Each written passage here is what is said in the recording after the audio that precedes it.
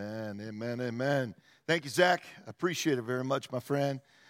Well, good morning, Chapel family. Ooh, that's good. It's good to see you guys today on this beautiful, sunshiny day. What a week we've had, huh? It's been absolutely gorgeous all week. And I want to start out by, first of all, saying that Jesus is still alive, right? Jesus is still alive. And so last week was absolutely amazing being able to celebrate Easter morning, the resurrection of Christ. But the stone has still been rolled away. The guards have fled, and Jesus Christ is risen. He is risen from the dead, and he is risen indeed. And so we need to keep that in mind as we delve into the Gospel of John, because we're going to be diving in real strong, especially next week. This week, though, we're going to be kind of doing an overview, kind of a broad picture in many ways. But when we think about the Gospel of John, one of the greatest things that we look at with it is when you receive Jesus Christ as Lord and Savior, one of the most important things that you can then do is get to know him personally, right? You got to get to know him personally. And the way that you do that, we know, is through prayer, and it's through reading God's Word. It's through reading God's Word. And we know one of the best books to start with is the Gospel of John. It's the Gospel of John because there's so much about the life of Jesus all encapsulated in the Gospel of John. But as we take this broader picture, we have to ask ourselves some important questions, okay? We have to ask ourselves, first of all, who is John? You know, who is John? In the year 2023, why are John's words so important to us? Why are they so important? Why can we trust them in many ways? Can't we trust what John has to say? We know that God's word is living and active, right? It's sharper than any double-edged sword. But for a lot of people that are just kind of picking up the Bible, they may be thinking, wait a second here. Who is this John person? It's a great questions. And we got to back up. We got to dig in. We got to find out. Because the reality is, most of us, we know maybe some stories in the Bible, right? And very few of us know maybe the story of the Bible, how the Bible really came to be, and how the story of John actually began to occur. I brought with me today something very, very special to me. And this is the very first Bible that I ever received. And I received this Bible when I was 5 years old. So just a few years ago, okay? So I received this Bible when I was 5 years old. And I remember thinking, this is great. We've got Jesus on the cover here holding a beautiful lamb, and Jesus on the back with another beautiful lamb. And then you open it up, and you've got Jesus with all the children. And I thought, whoa, this is great. So I received that when I was 5, and I was told, now this is very, very sacred, okay? So you don't mess with this. This is the Word of God. You don't write in it. You don't use it as a coaster. You definitely don't kill mosquitoes or flies or anything with this, because this is the Bible. And in a lot of ways, that was really good for me, you know, when I was a kid. But I didn't understand why behind all of this. I grew up, and I never really opened it all that much. It wasn't until I was about almost 17 years old that I accepted Jesus Christ as my Lord and Savior, and he became real in my life. And then all of a sudden, I started to begin to dig in to the Bible. I began to see some of the truths that are found in Scripture, and I began to grow tremendously in my walk with the Lord. But at the same time, there were still some questions that I had. There were still some stories that just didn't seem to make sense to me, that just didn't seem fully real. And so I was kind of wrestling. Maybe some of you guys have kind of wrestled in your faith. And if there were parts of the Bible that I wasn't sure that I could trust, then I began to think, can I fully trust in the Bible? Let me give you a little bit of history here. The story of the New Testament didn't begin with in the beginning. We know that the Old Testament, in the book of Genesis, it started out with in the beginning, right? But in many respects, the New Testament actually began with a first century Greek doctor by the name of Luke, okay? So before we examine the Gospel of John, it's important that we look a little bit at some of these verses in the Gospel of Luke. Check this out right here. It says, many people have set out to write accounts about the events that have been fulfilled among us. They use the eyewitness reports circulating among us from the early disciples. Having carefully investigated everything from the beginning, I also have decided to write a careful account for you, most honorable Theophilus, so that you can be certain of the truth of everything that you were taught. See, Luke, he had a wealthy friend by the name of who? Theophilus, right? Theophilus. Now, I don't know how many of you guys have named your kids Theophilus. Probably not a whole lot of Theos out there maybe today. But Theophilus had heard many of the stories of the eyewitness accounts of things regarding Jesus. And through these stories, Theophilus, he placed his trust in Jesus, and he became a follower of Jesus Christ. He became a disciple then. And he wanted to learn more and more about Jesus and then all the events that surrounded Jesus' life. So he asked Luke, please provide me with an orderly account of everything that has happened, because there's a whole lot that had just taken place with the crucifixion, with the resurrection. Luke decided to then help his friend. So Luke begins to write, and he creates this document that would then give order to all these accounts. And we call that the book of Luke. And there's a couple of important things to note here about Luke's account of Jesus and the events that surrounded him. Luke begins by saying that many people have set out to write accounts about the events that have been fulfilled among us. That there's lots of people that have written about the events that have occurred. And Luke says, I'm not the only one documenting these. Many others have attempted to do the same thing. He's also saying something happened here that is worth documenting. Something tremendous has happened. It's just like, think about this. A lot of you guys have gone on vacations, or maybe you've gone on like special celebrations. You have graduations, you have anniversaries, you have different things that take place. And when those things take place, you love to document. Now, today we don't document as much by writing things down. Some of us do. But many times we document through videos. We document through lots of pictures, right? There's lots of ways that we want to document what has taken place in our lives. So here we see the documentation of the greatest thing ever that has taken place. See, Luke was not trying to write the Bible as we know it today. He had no idea that even really a book like that would exist. He was trying to give his friend Theophilus an accurate account of what he had seen and what had happened. Something amazing had happened, and it was worth writing down. And so then the New Testament story begins. The moment Jesus, though, was crucified. The moment Jesus was crucified and he died, there was no story at that time. There was really nothing worth writing about at that time. No one believed that he would come back to life. The lifeless body of Jesus was taken off the cross. It was laid in a tomb.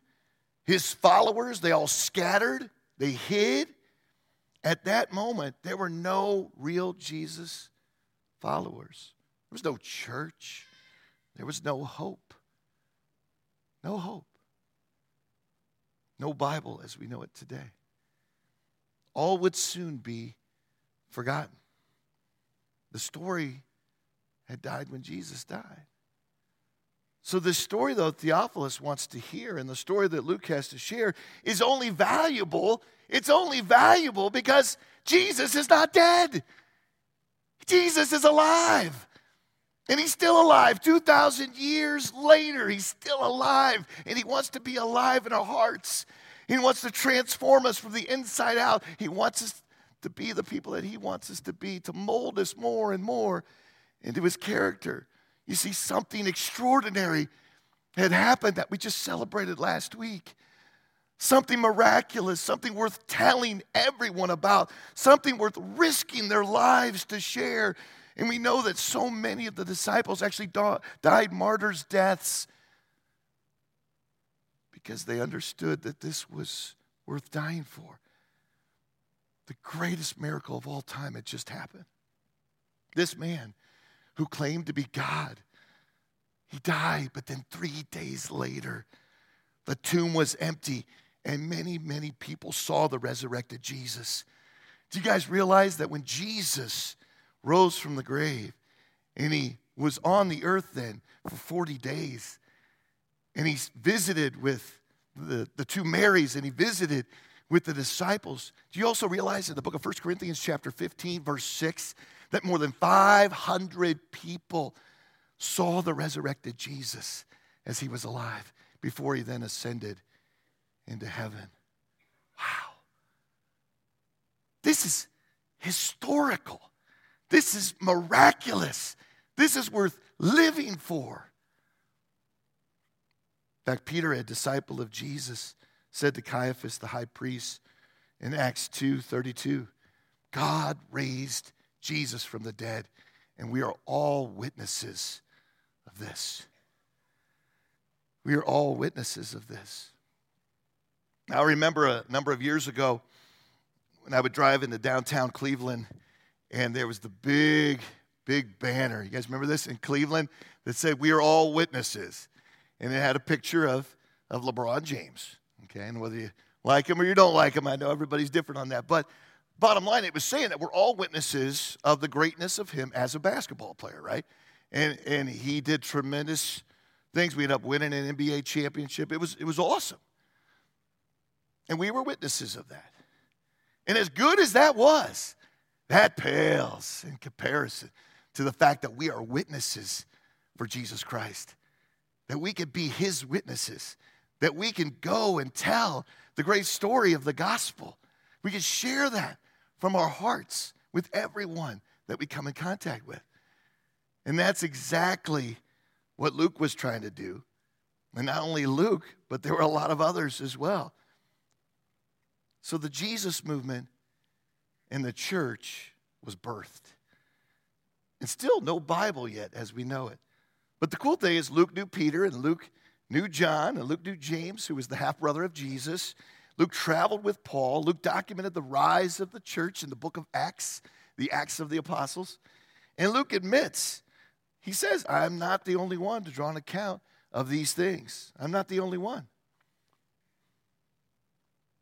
So my question, why so many?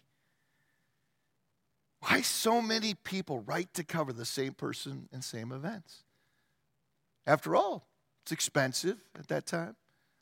There's no printing presses, no computers. There's no typewriters. There's no copy machines. There's no Staples to run to for supplies. There's nothing like that. They had to use scribes, too, that were copying each one of the manuscripts after Luke and John and the rest of them wrote them down. A lot of the people, even at that time, were illiterate. They couldn't read yet at that time. So why bother? Because something extraordinary happened that was worth documenting. Extraordinary. That's worth documenting. The first 4 books in the New Testament, we know that Matthew, Mark, Luke, John. We know that Matthew, first of all, was a tax collector, right? He was the lowest of lows in many ways. No one liked poor Matthew. No one respected him. Yet Jesus asked Matthew to leave his wealth, his rich lifestyle behind, and to follow Jesus. And guess what? His life was changed forever. He left everything behind at once and followed Jesus. And his life was changed. His account specifically is addressed to the Jews.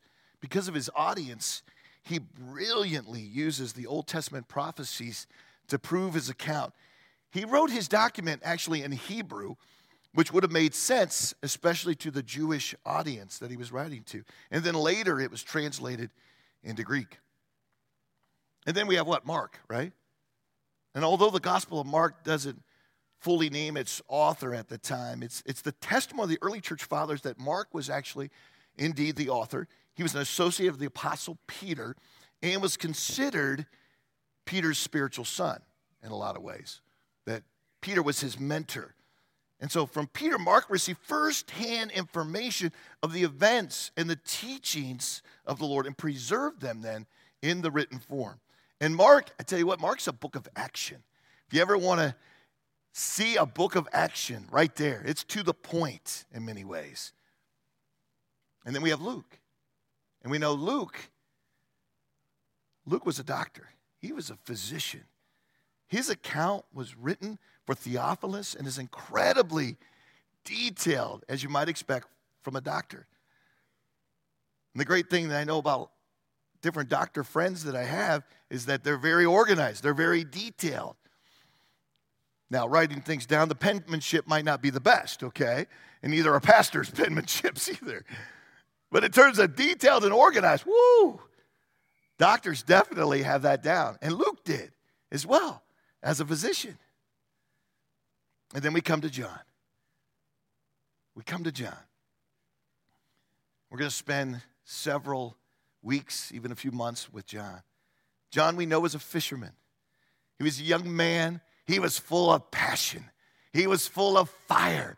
He was full of enthusiasm in God, in Theos, in the Lord.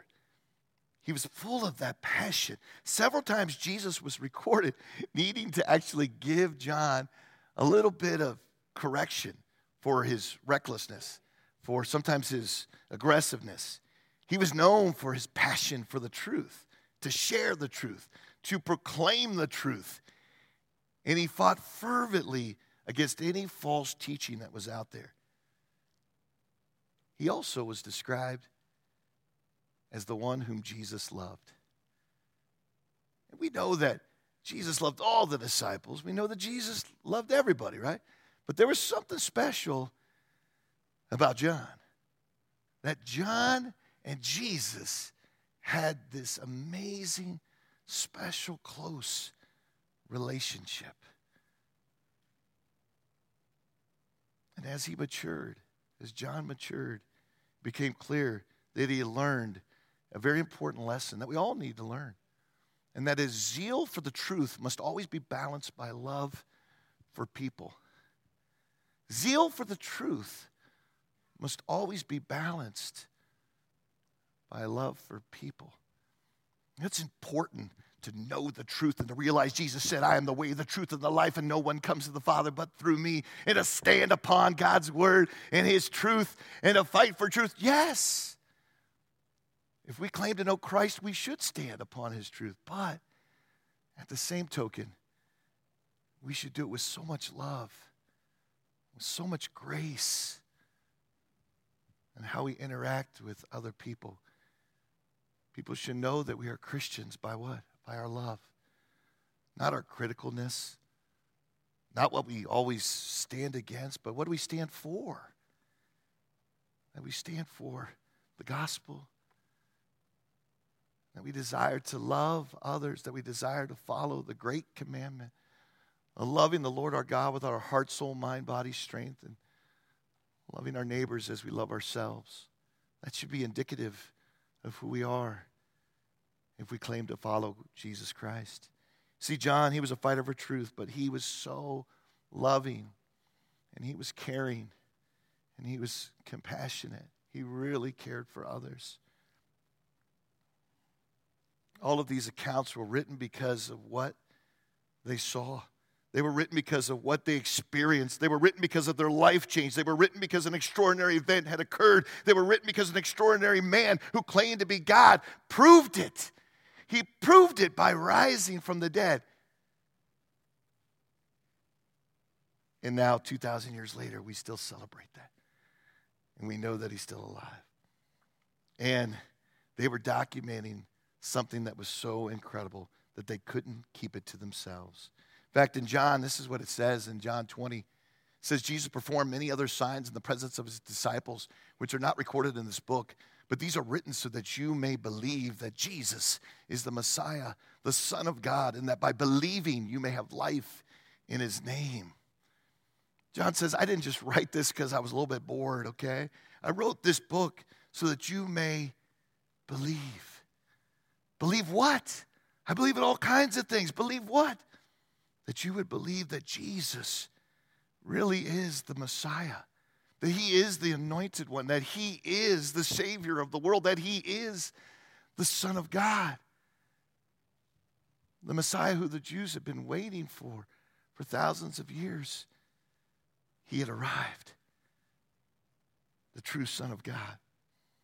And here's the amazing thing too, is if John's account of the life of Jesus is all you have, John's account would be all you would need. There's certain parts of the world where they don't have the entire Bible already translated. You realize that? Even today, there's certain parts of the world.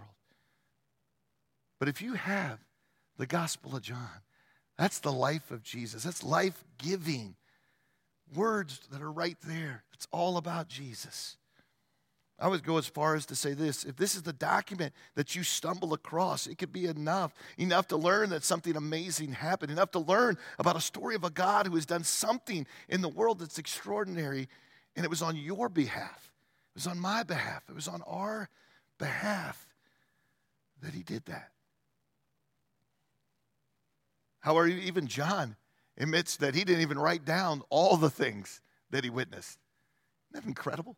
So as great as the Gospel of John is, and as you begin to read it, some of you guys have probably already read it like hundreds of times, and that's okay because we can read it again. But as great as it is, it's amazing to stop and think there was still more that he could have written down. You see, he states right here, Jesus performed many other signs in the presence of his disciples which are not recorded in this book. Isn't that amazing? Even though he didn't include everything, it's still enough, though. Still enough. John's book, it's powerful, it's descriptive, it's truthful, it's life-changing. Many times I've done prison ministry over the years, and I cannot tell you how many men that I've spoken to that when they get into the Gospel of John, their lives have been transformed, totally changed.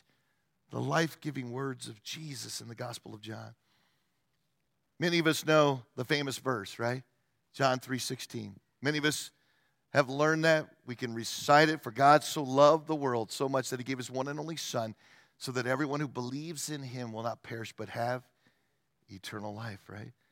We see that verse. I remember when I was a kid, I'd watch a football game, and somebody with a big yellow sign would have John 3:16 in the end zone, right? They still do it. It's actual ministry. Basketball games, football, baseball games, it's incredible. Why do that? Because that verse is the essence of our faith in Jesus Christ. It's the essence. And a lot of times I like to say, for God so loved Dave. For God so loved Jim. For God so loved each and every one of us, right? Everyone that's in the world. That Jesus is for everyone, not just somebody that's a certain demographic or a certain type of person. No, that Jesus is for everyone. And we need to constantly be willing to share that with other people. John knew the story must be told, but yet we still didn't have a Bible at this time. The 4 documents began circulating amongst the people until the year AD 303, AD 303. But then this guy named Emperor Diocletian, oh man, he was a bad guy. He was well known for his hatred towards Christians, and sadly, what he did was he began Rome's longest and bloodiest persecution of Christians. One historian actually wrote this. He actually wrote, during this 9-year reign of terror, Christians were hunted, stripped of their rights, brutalized, and killed. Under his reign, all Christian churches were destroyed. All Christian texts, any types of documents were being destroyed. They were being burned. under his reign, Christians were not permitted to even meet together. What we're doing today would not be allowed whatsoever during his reign. And if people were found in possession of any of the Christian documents, oh boy, they could actually be sentenced to death. But still, Matthew, Mark, Luke, John, the other writings, they were hidden within homes. They were still read in secret. And you might think, why? Why risk your life for such a document? Because they knew there was life through Jesus Christ. And they knew that they needed to preserve these documents. They knew that they needed to study them, that these were sacred, that they were inspired. Just imagine possessing one piece of these documents, just a piece. Say a friend had a part of Matthew, another friend had part of Luke, and someone actually had the entire book of John. Wow, can you imagine that? Family and friends gathered in the quietness of the night. They gathered by candlelight. They would pull out whatever piece they had gotten their hands on. They would read it. And the pieces of Scripture were worth dying for. I saw something similar to that when I was in the country of the Ukraine. And when I was in Ukraine in the 1990s, it was shortly after the fall of the Soviet Union. And we were so excited to go. And I was a young man at the time, and I was just so full of just enthusiasm for the Lord. I want to go. I want to pass out Bibles. I want to share the gospel. And I'll never forget that we landed in Kiev, and we went to Ivano-Frankivsk, in the city Ivano-Frankivsk, and we're there, and we're sharing the gospel with people, and we're seeing hundreds come to know Jesus as Lord and Savior. People hearing the gospel for the very first time because the country had been closed for decades. And this one man comes up to me, and he's got tears in his eyes. And I give him a Bible, and then the tears just start flowing. He had just accepted Christ. I give him the Bible, and he gives me the biggest hug. I'm talking one of those big old bear hugs. I love hugs like that. So I'm like shaking. He just hugged me so hard. And he wouldn't let go. It's like a 5-minute hug. And he just kept saying one word over and over and over again. He would say, Diakayu, Diakayu, Diakayu, which meant thank you. Thank you. Thank you. He was so thankful that he finally had a Bible in his own language that he could begin to read. It was beautiful. That's why what's happening now just grieves my heart. That's why I cry all the time when I watch the news, because I think of people in the Ukraine that I met years ago, some of whom that are just experiencing such pain. And their freedoms trying to be taken away. As great as the story was, it pales in comparison, though, to the documents possessed by the early Christians. See, 270 years before the Bible, as we know it, was assembled, before those 4 books were considered to be inspired words of God, something then incredible happened.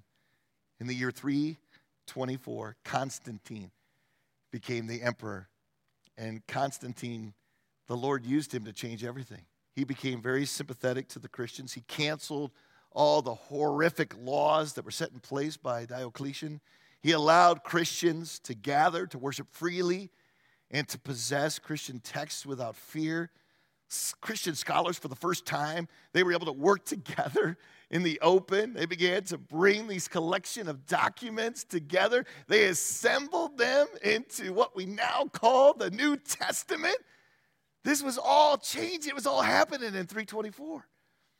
Scholars, for the first time, were able to work together like this. Can you imagine the excitement as we had the 4 Gospels, and then we had Paul's letters. We had James's letter, who is the brother of Jesus. You had Luke's follow-up letter of the book of Acts. All of that coming together. And yet, even if somehow history would have been different, and documents couldn't have been saved. Still, John, the Gospel of John is all we need. His account is not about what he had read or heard. It's about what he witnessed. It's about what he experienced. It's about a God whose love is so great that he sent his one and only Son to die on the cross for us and to rise again so that we would not have an empty life. Just like Pastor Eric did a great job last week of talking about the empty tomb means that we don't have to live an empty life, that we can have life full of meaning and purpose and joy. So here it is, the Gospel of John. Its contents hold a story of life change, a story worth dying for, a story of a God whose love for you is so great that you are worth dying for. And our challenge today is pretty simple, really. It's just two basic things. We're going to read the Gospel of John together. It's awesome to be able to read a book of the Bible together. So as a pastoral team, we said, let's read the Gospel of John together. One of the things that you can do is actually get the Dwell app. If you don't have it yet, I highly recommend it. You can download that. We'll then send you an email that I have a whole reading plan about the Gospel of John, so you can go ahead with that. And then the second thing is pretty simple too. Come back next week with your Bible. Open it up. We're going to go chapter by chapter by chapter. We're going to have a great time just digging in together. If you don't have your own Bible, we've got one out there for you. So please just get one as you're leaving. But that's so important to be able to have your own Bible and to be able to read it. And then let's do it together. Okay? And even if you've read John 57 times, that's okay. Let's do it together. And maybe there'll be some new things that the Holy Spirit will teach you as we delve into this together. Amen? All right, let's pray. Oh, dear Lord Jesus, we just love you so much. We're so thankful for your word, for the truths that they contain, for the life change that your word possesses. Thankful, dear God, that we could study the Gospel of John in these weeks to come, dear God. I pray that you would speak to our hearts, help us to grow in our faith in you. It's in Jesus' name we pray. Amen.